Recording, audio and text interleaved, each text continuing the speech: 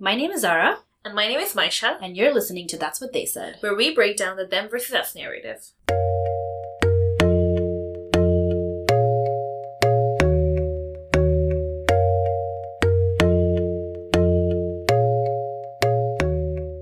Hi everyone, welcome back to another episode of That's What They Said. It's a gloomy Sunday morning here in Vancouver. Maisha and I are at my house. We are about to record this episode, but I can't say we are in the best of moods here. Canada as a nation, and us included, we are shocked and we are extremely disappointed and extremely upset about the news that just came out of about a week ago of remains of 215 Indigenous children were found in an unmarked mass grave at the Kamloops Indian Residential School on the Tk'emlúps te Secwépemc First Nation. Yep. Apologies if I pronounced that incorrectly, but that is the name of the First Nation where this Kamloops Residential School is. And the remains of these children were actually found just in the school with the use of a ground-penetrating radar technology. Yeah, it's just extremely horrifying news. This is kind of something that Indigenous communities have been telling us for many, many years. Mm-hmm. For decades. This is not something that's new. News like this has previously been found. Yeah. But just to think of the vast number of children, 215 children at the school, and actually the school has records showing approximately 50. I've seen between 50 to 53 children who were killed in this residential school. Yeah. So to think that, almost 5 times the number of kids were actually killed or died. Exactly. Murdered, and only 50 were recorded. That's a huge discrepancy. That's a huge discrepancy. Yeah, exactly. And so that's why we are doing this episode today about Indigenous community in Canada, as well as the history of residential schools and just stuff along those lines. We've been trying to get a guest onto our show, an Indigenous leader onto our show for quite some time now.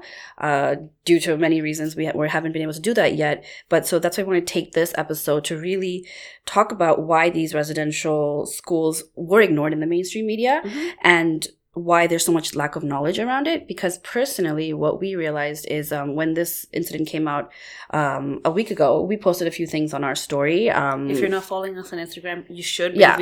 We share quite a number of helpful information about different issues. Exactly. So and they're definitely from good sources. These are screenshots of newspaper articles and verified sources. And what we realized was quite a few people started resharing our posts, which goes to show that there isn't really a lot of knowledge about it, especially in mainstream media and on the social media platforms, right? Because, we have infographics for many things. Yeah. But even with this issue, I think because it was a sensitive issue, many people refrained from creating a lot of infographics. And in general, there's a lack of knowledge around it in Canada with people who are Canadian by birth and who've lived here forever, and with people who have immigrated and come into Canada. Yeah. And just people around the world. When you think of Canada, you don't think of this really dark history, which kind of surpassed into the present, right? Yeah. So that's why, we want to today just talk about the basic history and what residential schools are. And then eventually, we'd like to have Indigenous community members onto our podcast so they can talk more to it. They can talk about their experiences. So we're definitely going to get on that. But if you know of someone that would be a great person to have on our podcast for this topic, we welcome you to DM us or message us and let us know. I think one thing we would like people to take away from our episode today, because, we are hoping to discuss a lot of the stuff that Indigenous people have experienced, but there in no way can we capture the intensity, the extent of the abuse and the depth of the injustice that they have faced since Canada, or should I say since British people and European people started colonizing this land.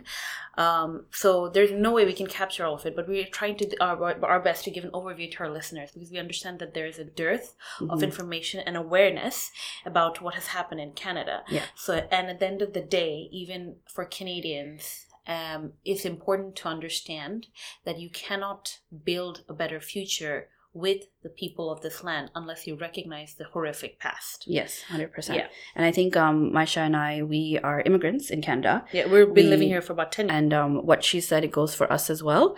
I wouldn't say that I knew much about Indigenous history up until the last few years. Yeah. It was not something that was really, as an engineering student and as an economic student, I don't know about you, but at least for me, I wasn't really taught the history when I first entered. If you think about it, you came in 2011, I came in 2012. Since then, the biggest landmark, even which was a few years ago in 2015, was this big Truth and Reconciliation Commission report, which we'll talk about in detail in a few minutes, came out, and that's when it was huge in media. And I remember that was something that in the 2015 Canadian federal election got mentioned and talked about a lot, because it was a landmark work done by a panel of experts. Yeah. And it basically kind of like, told Canada, hey, you pulled a lot of crap. Exactly. I think that's probably around the same time, like between 2014 to 15, when I really got to know about these, about many Indigenous things. What I normally hear is like Indigenous art, Indigenous culture, which is also important to know about, but you don't really know about their history, about what happened to them and what continues to happen to them. And so, we're immigrants. We're here in Vancouver, and in particular, Vancouver is in the unceded territory of the Coast Salish peoples. Yeah, and unceded meaning those. This is unceded meaning that the land was officially not actually given or signed on by the Indigenous people here to the federal government. So that's what's often in colloquially so-called stolen land. Yeah. Because, you're living in someone's land without their permission. Yeah. But of course, that lack of permission got diluted over the decades and centuries, right? Yeah. So I think even on our part, this episode is our way of, first of all, as we were working on this episode, we learned a lot, and we hope that a lot of people just have, at least become more aware, right? Mm-hmm. Because at the end of the day, one of the best ways forward to build a better relationship with the Indigenous people is to understand, how horrific their experience was, right? Well, not that we were part of Canada when it was founded, because we're immigrants. But I think that's the thing. Even as immigrants, when we came here, the culture, the importance, the existence of Indigenous people was not as highlighted. No, yeah, right. Like, and you don't necessarily think of Canada in that way, right? Like you think of Canada as like a land of like really famous pop stars and like polite people, nature, and which is true, which is 100% true. I've learned a lot from living in Canada about natural beauty, and just I've learned to appreciate many things that I didn't learn anywhere else. But the truth of the matter is, nothing is perfect. Everything has a past, present, future that depends on history, and you have to learn it. You have to know whether it's good or bad, uncomfortable, whatever, right? Yeah. So I guess we'll take you through a brief history of. Yeah, like we're not gonna give all, like, there's no way we can capture all the details. Mm-hmm. We'll ask everyone to please make an effort if you want, but we hope that if some people can't, this episode should serve as kind of overview. So basically, Indigenous people have lived in this land for centuries, right? Millennia, since the beginning of time, it was their land. So when British people and Europeans started immigrating here, and then the British Empire extended to what is currently Canada, as more and more settlers, as they were called, were coming on to this land, in order to work out a way to live and get the benefit of this land. The settlers versus the Indigenous people, a lot of them, after a lot of different negotiations, but sometimes and often through, I'd like to say, kind of bringing the Indigenous people metaphorically down to their knees. So they were forced to sign on to treaties, right? Because for example, I think the Cree First Nation in Alberta, we're reading an article in Al Jazeera. It was talking about how, there was this tactic called killing the buffalo tactic by the federal government, by the Canadian government, or at that time the British colonists, that they were killing buffaloes, which were, I think, a main animal being hunted by the First Nation or the Indigenous people. And in order to kill the source of their, I guess, food and primary source of their livelihood. Hit them where it hurts. Yeah, and then they were forced, because their entire First Nation, their Indigenous people, their community was hurting, they were starving, they needed help. That's when they had to enter a treaty with the federal government. So it wasn't necessarily a fair negotiation. Yeah, it was so oftentimes it was not a negotiation, it was a coercion. Yeah, that's a good way to say it. And a lot of times these treaties were being entered, so you need to understand the British people spoke English, and then the Indigenous people didn't necessarily understand English, just like British people didn't understand the Indigenous language. And as a result of that, sometimes Indigenous Indigenous people didn't know that what was written on the treaty is that they were actually signing on their land away. Yes. Because what they understood was the spirit of these treaties was we were going to live on this land harmoniously and, you know, have we share a relationship, because they thought the treaties were between a nation and another nation. Yeah. Right? Because that's why, you know, we call these Indigenous people in Canada First Nations as well. Exactly. Because they were actually a nation. They had their version of government, exactly, law and order, schooling, everything. So they had to give all of that up to the various treaties that were signed.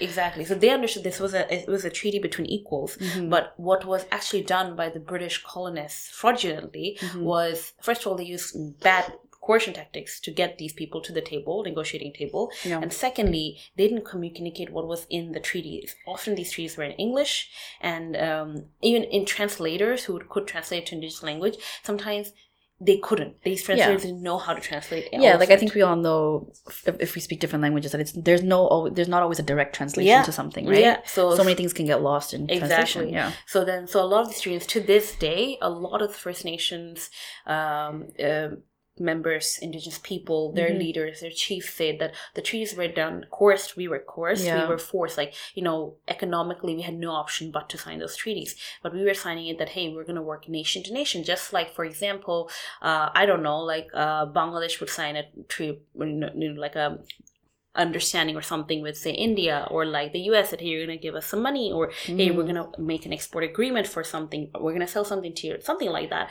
Point is, they were treated like how do you call it? Savages. Yeah. And we use this word because this was a word used by the first Prime Minister of Canada.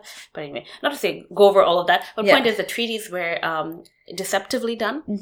And then once the treaties were signed, these Indigenous people were kind of like herded onto reserves. Yeah. So let's say they owned a piece of land, but then they were kind of like pushed and cornered into these much smaller piece of land.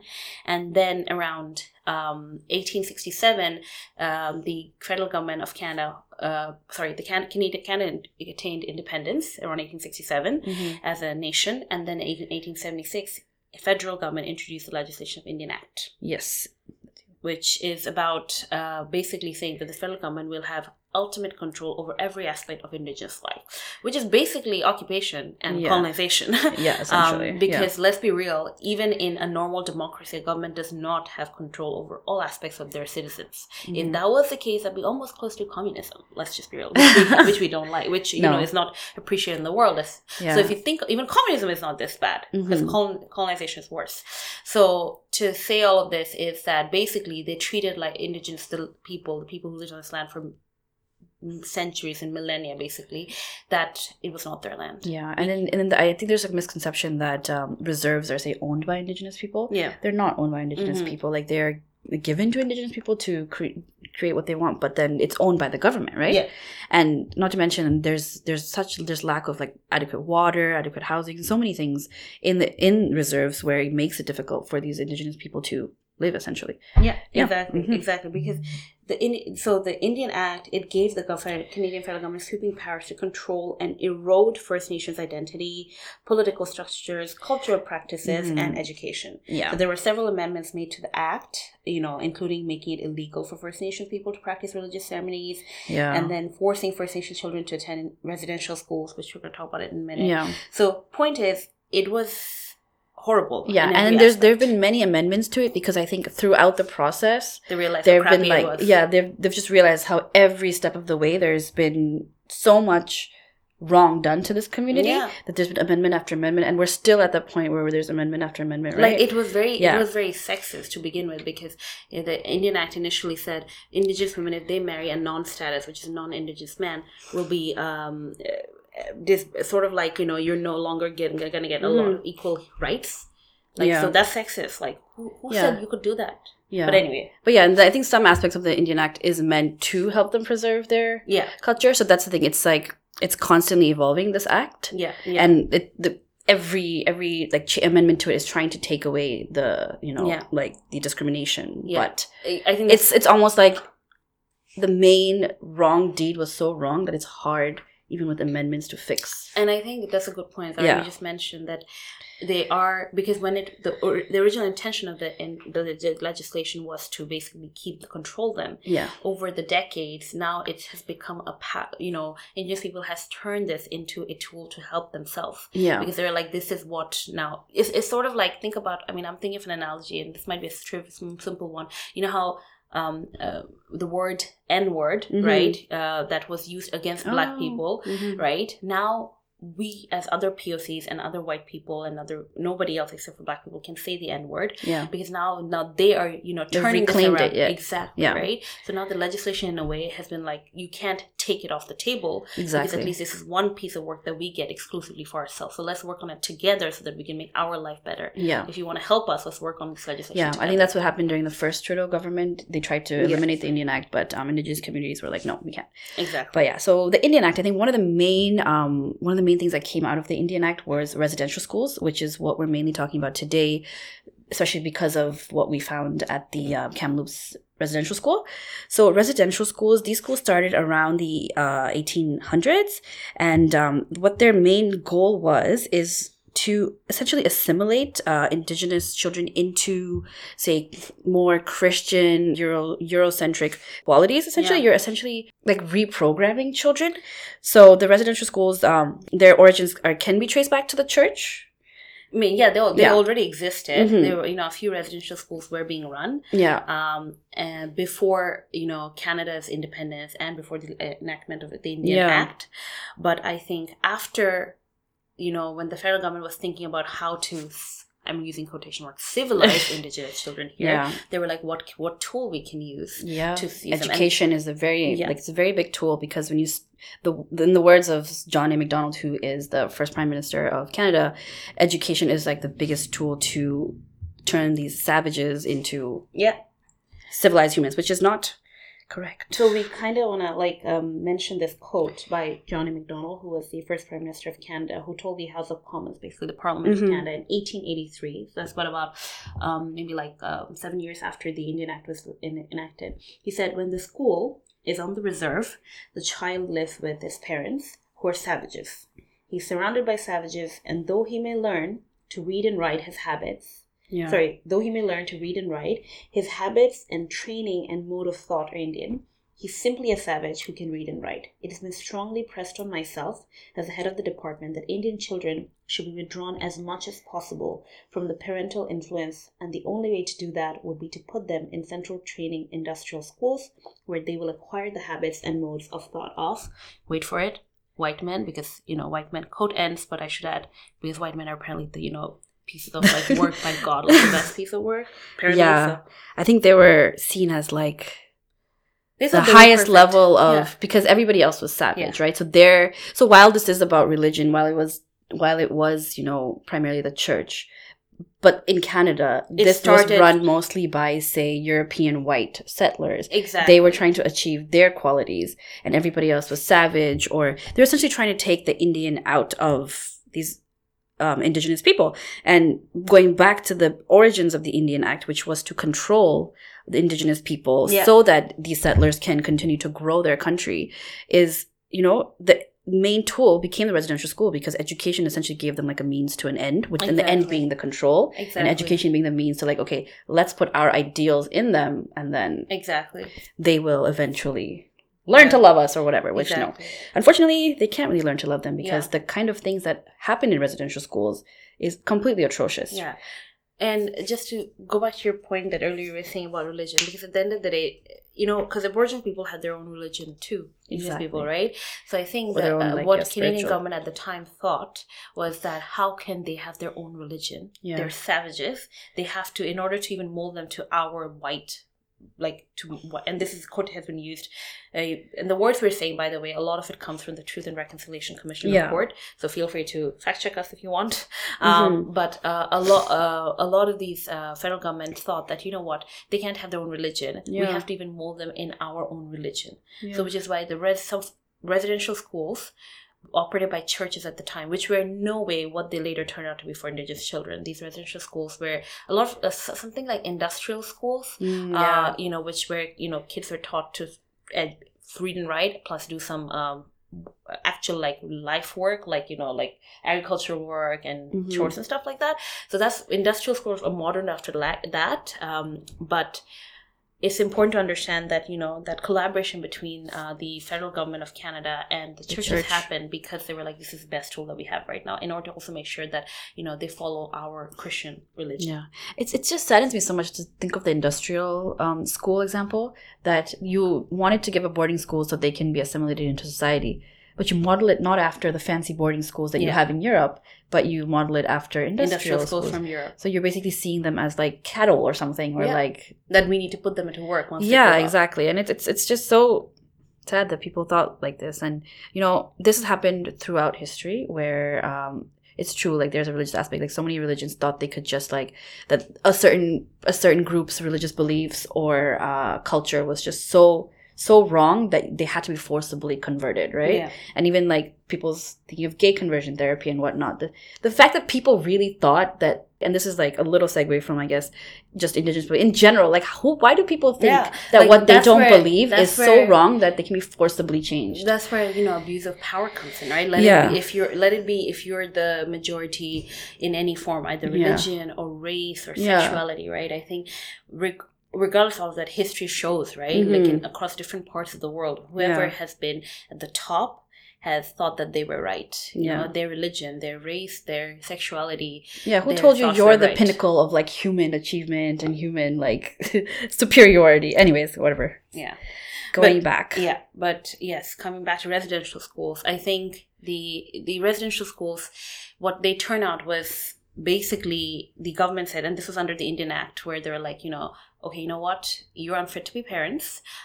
That's what federal government of Canada basically said, that you're unfit to be parents. So here's the thing. When we say residential school existed before the Indian Act, there's a reason why Indigenous parents never sent their kids there, because they knew that it was a harsh institution. And these are industrial schools. These are not really boarding schools. Yeah, like, they're not caring for their children. These are industrial schools. They're going to put my kids to work. So there's a reason why Indigenous people weren't sending them to begin with. But after the enactment of the Indian Act, federal government was like, you know what, we need to straighten up these savages. Yeah. And we use the word savage in this episode today to just emphasize to you that's the exact word used by federal government at that time. Yeah.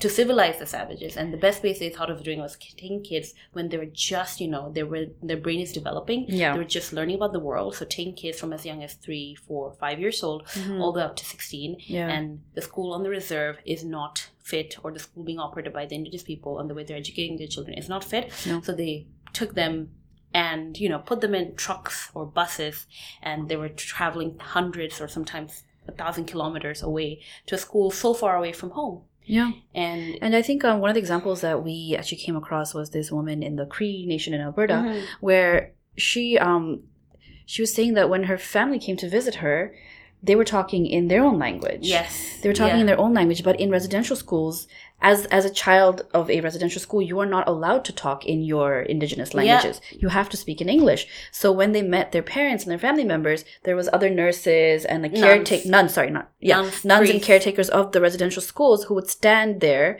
while they were meeting their parents. No, that sounds like a prison visit. Exactly. By the way. And they would supervise what language you spoke into your family. So it was like they couldn't even speak their own language with their family. She couldn't speak Cree, and her parents were speaking Cree, and she can't respond in Cree. She can only respond English, which her parents either barely understood or didn't understand. So that you just created like a huge communication gap with your own family. So not only are you being taken away from them, not only is the child being taken away from them, their communication has been cut between them. Yeah. So here's the thing: residential schools ended up they said at the time, you know, the federal government and school operators were saying that we are educating these children to read and write. But the idea worked that, you know, children were supposed to come back home every summer. Yeah. Right? And some of them did, some of them didn't. Yeah. And then when the kids did come back to their parents, a lot of the families were like, you know, we are not seeing our child like develop. Yeah. They're not getting educated. Like they can't, what you would expect.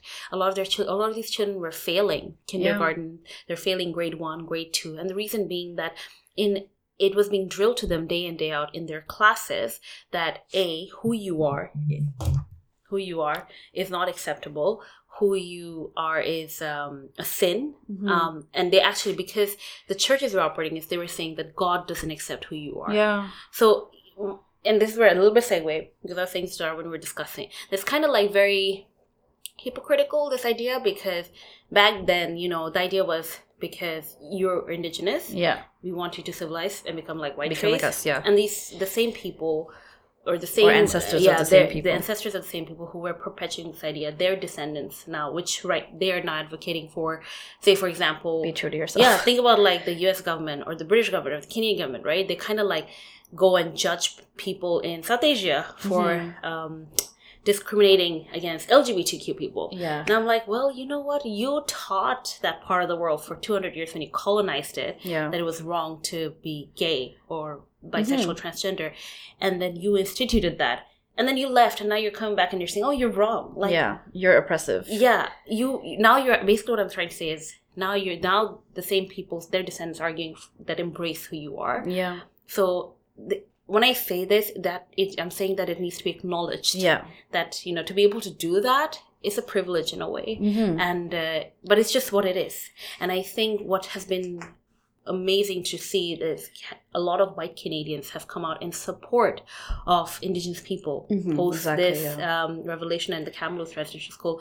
A lot of white Canadians were very shocked, and they stood up, and the awareness in the millennials and Gen Zs about residential schools have been amazing to watch. Yeah, for sure. I think and then I think we need to go back a little bit to the residential schools and mention that not only did they separate children from their families, they treated them extremely poorly. You know, they were starved, they were beaten, they were sexual abuse, physical abuse. They were put in like solitary confinement if they ever misbehaved, and obviously there was the murder and the missing children, which no one knew where they went. Like a lot of times, if children say died of starvation or died of abuse or died of whatever reason or suicide, parents were told that your kid ran away. Your kid ran away. We don't know where he went. He just went missing.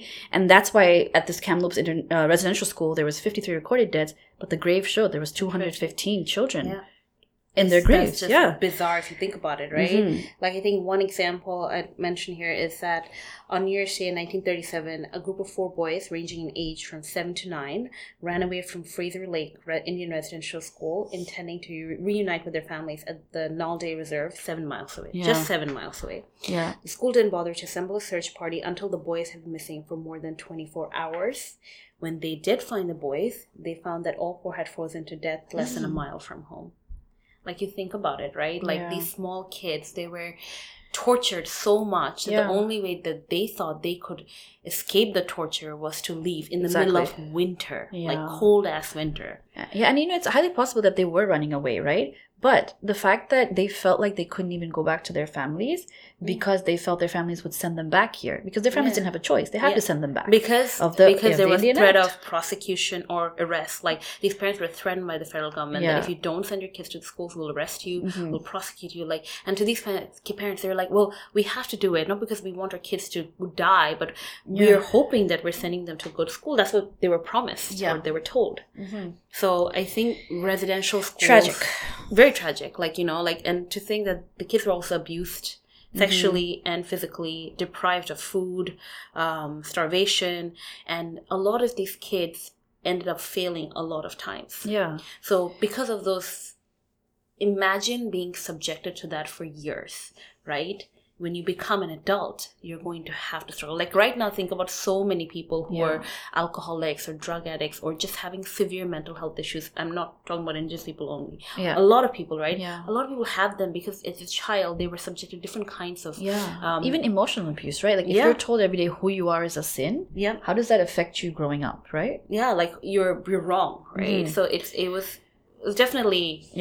a tragic, but around I think 1930s, the federal government of Canada started doing got a lot of complaints and finally was responding, and then they sent independent experts like physicians to these residential schools to understand what's exactly happening to the health of these kids, because a lot of Indigenous children were dying, missing, they were sicker. So slowly a lot of voices within the government, a lot of academics, a lot of doctors were voicing in Canada that, you know what is happening in residential schools is not good. No. Kids are being abused. We need to do something about it. And then around the 50s, federal government stepped in saying, you know what, okay, we're going to make this situation better, better. put them in the control of provincial governments, maybe, and so transition out stop collaborating with churches, transition out the control to provincial governments, and and try integrating a lot of these Indigenous kids into the public schooling system. Yeah. So, and then came the 60s scoop. So that's actually something I found out from our research for this episode, but I didn't know about the 60s scoop. Yeah, I just kind of thought residential schools were the one and solid thing that was wrong with everything here. But no, so the 60s scoop, this happened obviously during the 60s when, as Maisha said, they were switching between residential school, church control to government control. And now instead of forcing kids to go to residential schools, they were being forcibly taken from their homes and essentially scooped from their homes, which is why this is called the 60s scoop. They're being scooped from their homes and kind of being sent to this foster care system where they'd have to live with non-Indigenous families, mostly white families, instead of being assimilated in residential schools, now you're being assimilated by white families because maybe they thought that a single family taking care of a single child would be better than like a organization who couldn't oversee the abuse of one specific child. But either way, they're being ripped from their families, their culture, and being essentially Europeanized. Yeah.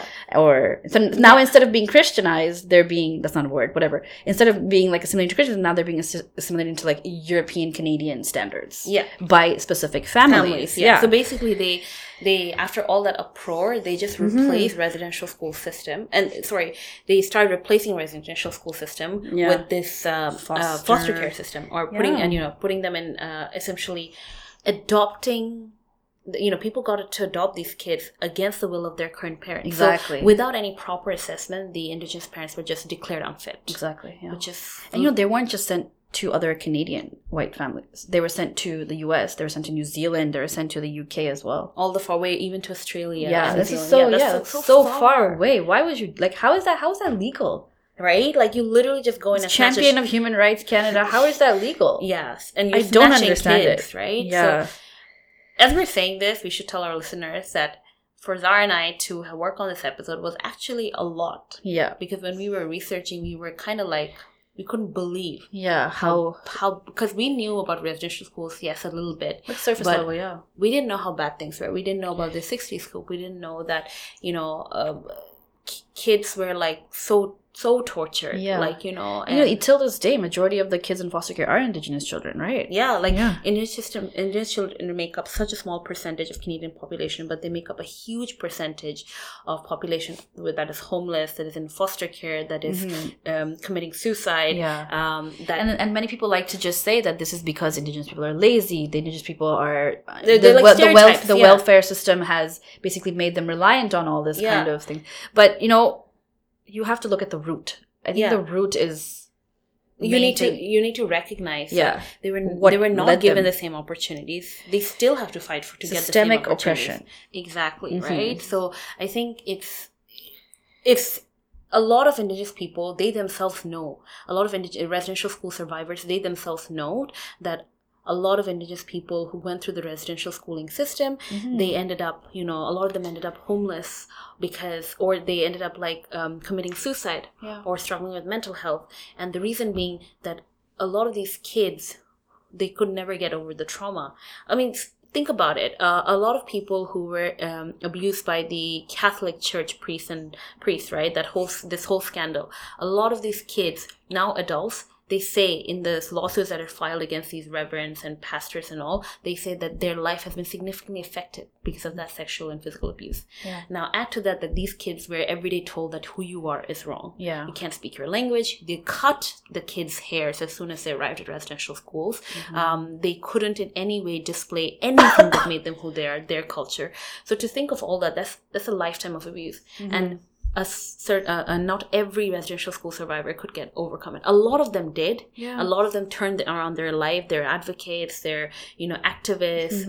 And I think this is where I think a lot of people Google that, there are a lot of Indigenous people who are amazing. There are Grammy Award winning musicians. Yeah. There are Nobel Peace Prize nominees. There's physicists, scientists, environmental activists. Yeah. Like everybody knows about Greta Thunberg, but nobody knows about August Pelletier, who's like a huge water advocate in the Indigenous community. I think in Ontario or somewhere. Yeah. But yeah. So exactly. So point is that they are good and they Autumn Pelletier. And they can thrive if given equal opportunity.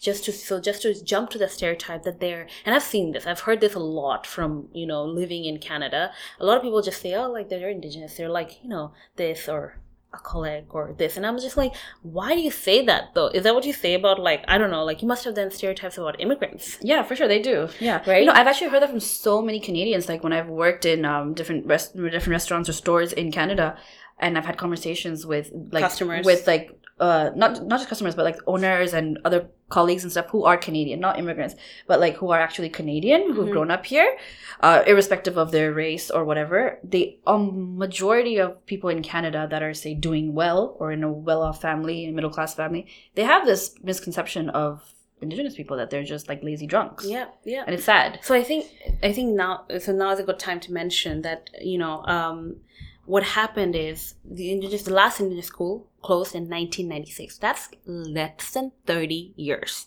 Yeah. 30 years. Like, oh my Lord. But yeah, point being that, federal government took over control in 1969 and they were the ones who were operating the residential schools. And they were getting slowly phased out. Children were being integrated into public schooling system. But point is, the harm was done. Think about if you think about, say, a child who at the age of 3 went to a residential school in 1955, right? He or she is now in their late 50s, early 60s, or mid 60s. Yeah. Like so imagine, and this is what I think Zara and I were looking at, one of the opposition politicians' responses to the Kamloops residential school discovery. They said that imagine what these kids could have been. Exactly. The scientists, the thinkers, the knowledge keepers, so many things, right? So anyway, they could have helped this community come out of their grief, and like they could have helped with the reconciliation process. Yeah.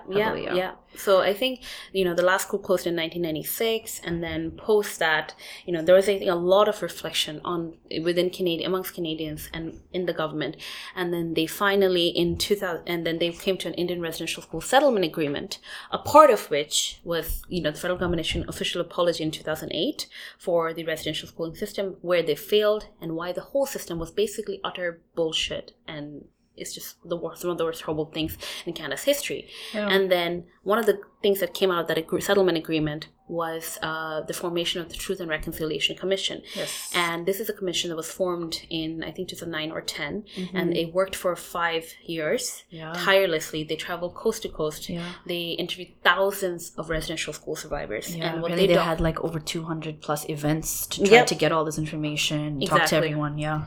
And then what I think was they documented that there were 150,000 children who went through that system. That's a lot. 6,000 official deaths. Yeah. But 6,000 official deaths. Like probably more. Yeah. Oh, yeah, for sure. Yeah. Right. Yeah, definitely. Because that's just recorded, right? Yeah. I mean, if one school already has like 4 times the number of deaths than recorded, then imagine if you add up all the schools. Yeah. Yeah. So I think the Truth and Reconciliation Commission then published a report in 2015 that was a landmark report. We would ask people to maybe take a quick look or just read a quick summary from somewhere. Yeah, it's really long, and it's probably not something that we can summarize right now fully, but I think one of the main things that we saw, one of the reconciliation, what do they call it? Calls to action, was to educate people about it, right? Yeah. And I think what we actually did... Because, and this is what I want to actually read out from the report, because they talked about, what is reconciliation, right? Sure, yeah, that's actually important. And they were defining that reconciliation at the end of the day in Canada, it's about understanding the history, it's about understanding the past. I'm trying to find it here. So in the report they said that reconciliation is about establishing and maintaining a mutually respectful relationship between Aboriginal and non-Aboriginal peoples. In order for that to happen, there has to be awareness of the past, acknowledgement of the harm that has been inflicted, atonement for the causes, and action to change behavior. And we are not there yet. Yeah. We believe we can get there, and we believe we can maintain it We just have to do the work. So I think that's a good thing. You know, like it's like, for example, I'm trying to like, you know, give a simple example here. Think about like when we try to like lose weight, for example, right? When you're trying to like, okay, you know what, I want to lose weight, right? You think about you look at your history of eating habits, right? Or your okay, this is what I eat. So you look at what you did in the past, right? And then you're like, okay, this is what I need to alter. You don't just sit down and be like, okay, from tomorrow, I'm going to eat this, or this. Because you have to take into account your individual behavior, your habits, before, in order to, so you need that data. You need to analyze it in order to build a better, efficient strategy to lose weight. True. And I give a very simple example here, but the point is, we all end up looking at our past in order to build a better future. 100%. Yeah, and like the fact that this in 2008, like, you know, one part of what reconciliation was acknowledging, right? What was done, which I think Canada has done. Maybe not all of the churches have done that yet, but Canada, in the government, the federal government has apologized and has acknowledged this. And in 2008, that was done by Stephen Harper, correct? Yeah. Right. So 2008 is not that long ago. I think about 2008, and I'm like, 13 years. That was not that long ago, and to think that when I came to Canada, when I moved to Canada in 2011, I didn't really know much about Indigenous history, right? And it was only 2 years ago or 3 years ago that they even acknowledged that residential schools were bad. Yeah. Or like what they did was essentially cultural genocide, right? Yeah, yeah. So it's just like, cultural genocide. That's so like that's why, you know, Maisha and I, we reached out to some of our friends who went to high school in Canada, and we asked them, like, did you learn about residential schools? How much did you learn about, like, to what extent did you learn about Indigenous culture or like the oppression of Indigenous people? And like just a quick summary of what I think we saw from their responses was that they had like specific years where they had social studies classes where they learned about Indigenous culture, they learned about Indigenous stuff, but it was mostly culture from what I see. It wasn't really about like the oppression, right? No, because I think what we understood from our friends who went to high school here is that the history of Canada, Indigenous people in Canada, was being told from the settlers' perspective. Exactly. So, you know, about how Canada came and settled, and then there were these Indigenous people, and all, like, you know, all the good things, like about, the treaties were good, like, and you know, but you only focused about their cultural, like, like these their traditional dances, or their traditional clothing, their songs, you know, the cultural stuff, which is important, but you have to. They kind of completely brushed over, or maybe rarely mentioned the fact that, hey, Canada didn't just come here and become best friends with these people. They did this whole shebang where they basically discriminated, tortured, killed, abused a lot of these people, right? And took away their rights. Yeah. So I think also most of our friends, I think some of them said they didn't know about residential schools until only a few years ago. Yeah, which shocks me, because these people. It also doesn't shock me, but shocks me. But these friends of ours actually like have been living in Canada, and they, you know, raised in Canada, born in Canada. Yeah. So to think that they're in their whole high school of 18 years, and then after that university years, they only found out about Indigenous people. They don't know about it enough. Yeah. Like, it's. And it's weird because, like, when I first moved here, I used to think, like, wow, Canada really respects their Indigenous people, because especially at UBC, in BC, you know, you see a lot of the names here named and there was always land acknowledgement. There's always official UBC events. Like, land acknowledgement. Then UBC is always talking about, like, safe spaces for Indigenous people. Then there's, like, all the streets and names and buildings are named after Indigenous culture. And then you see all the, like, reconciliation efforts front and center, but you don't see the trauma that people are still living with till this day, right? Exactly. And that I actually found out through my external research, through talking to other Indigenous people, through like events that were happening in university that was like not so much about the happy goody two, like all the happy flowers and rainbows and shit, but like the actual like bad stuff that happened. And it's I think that goes to show, right, that and it's kind of like comes in a full circle way. Think about it. Like, education was a tool that was used by Canada to erase the existence, erasure of like a people. And this cultural genocide, right? But now that education is now also the best tool, even according to the Truth and Reconciliation Commission's report and their executive summary, they mentioned that education is one of the best tools to start the reconciliation. So that, because, you know, like, we have to let kids currently in high schools be aware that, hey, you know what, your Indigenous counterparts, because just like how Canada thought that you could erase the Indigenous identity from children, right, at that age, if you want because that's the best age for kids to learn things, right? So same now, it's like, for people to learn best about the history of Indigenous people, it has to start from schools. Exactly. Right? And not just schools. Like, I think the Truth and Reconciliation report actually also said that new people arriving in Canada who take their oath to become citizens, they have to learn more about the treatment, like about residential schools, not just about like Indigenous culture and respecting them, but about the oppression, about the past, about the trauma, about everything. They have to be taught that, and that has to be asked in the Canadian citizenship exam. And when they took their oath, not just an oath to Her Majesty the Queen, but also an oath to protect and respect the lands of the Indigenous people. So like that's part of the, I don't know if that's been implemented or not, but I know when I was reading the report that was on it. One of the calls to action. Because that actually shows like you and I have a responsibility as well as immigrants who are now permanent residents in this country who will eventually become citizens.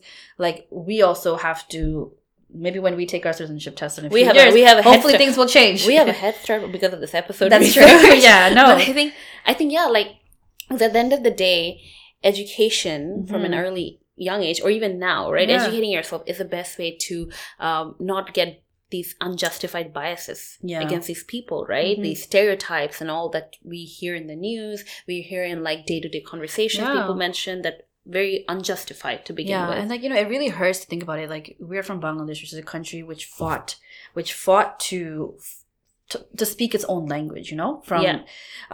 We had like a language movement. Yeah. And we still celebrate International Language Day to this day as like it's a triumph of like we fought to speak our own language. And to see that if that was taken away from us, imagine if we couldn't speak Bangla at all. Like that's such a big part of our history. Yeah. And imagine Indigenous children, some of them probably don't know their language now because they were in these residential schools which stripped them of their language. Yeah. And like I think the next international like language or whatever, I think I will remember this, that these people also had to give up their language the way that our people did too. And it's so sad. Yeah. And the difference is, I think about it, and I think, you know, we could fight back. And I think all means of possibly fighting back was taken away. Yeah. And in a way, they thought that, you know, like think about it. They thought that they were at the end of the day, they thought they were with, you know, friends. These treaties were made in the spirit of friendship and collaboration and harmony.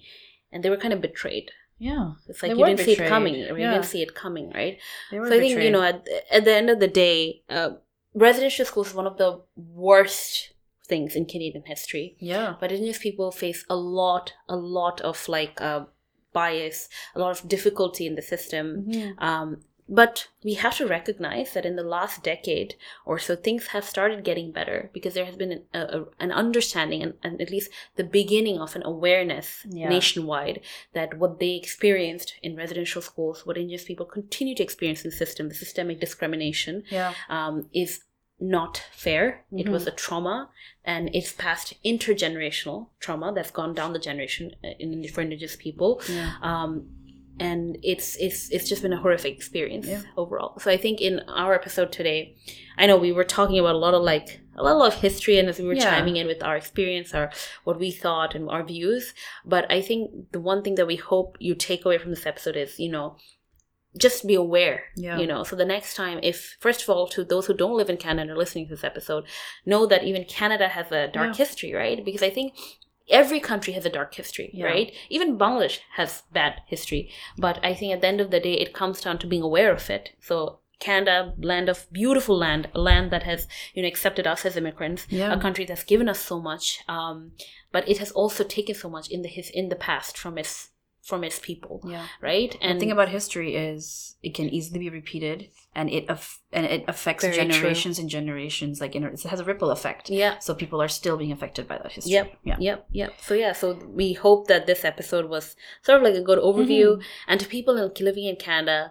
including ourselves, we have a responsibility to know more, so that the next time you see an Indigenous person, this bias or this prejudice or this stereotype doesn't come in your mind that they're like this or they do this, right? Like they're giving so many handouts. Why can't they figure out their life? But it's the system that they're fighting, right? So we need to do better. Exactly. On that note, June is National Indigenous History Month, so please take the time to educate yourself about Canadian Indigenous history, about the oppression that they've gone through, about the stuff that they're still fighting for till this day. And on that note, you know, there's Indigenous populations everywhere in the world that till this day are fighting for a right to their land, for a right to just, you know, live freely. So because it's never okay to come in and take someone's land and then tell them that get out and change yourself if you want to get back in.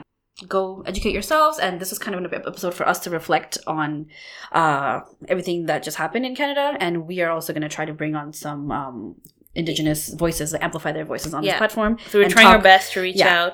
If anybody, if our listeners or anybody knows anyone that we should, just, follow us on Instagram. You can message us there at That's What They Said podcast. And exactly. Right. Thanks, guys, for listening. We are available on Apple Podcasts, Spotify, Google Podcasts, and Podbean. For updates and to connect with us, don't forget to follow us on Instagram at That's What They Said podcast.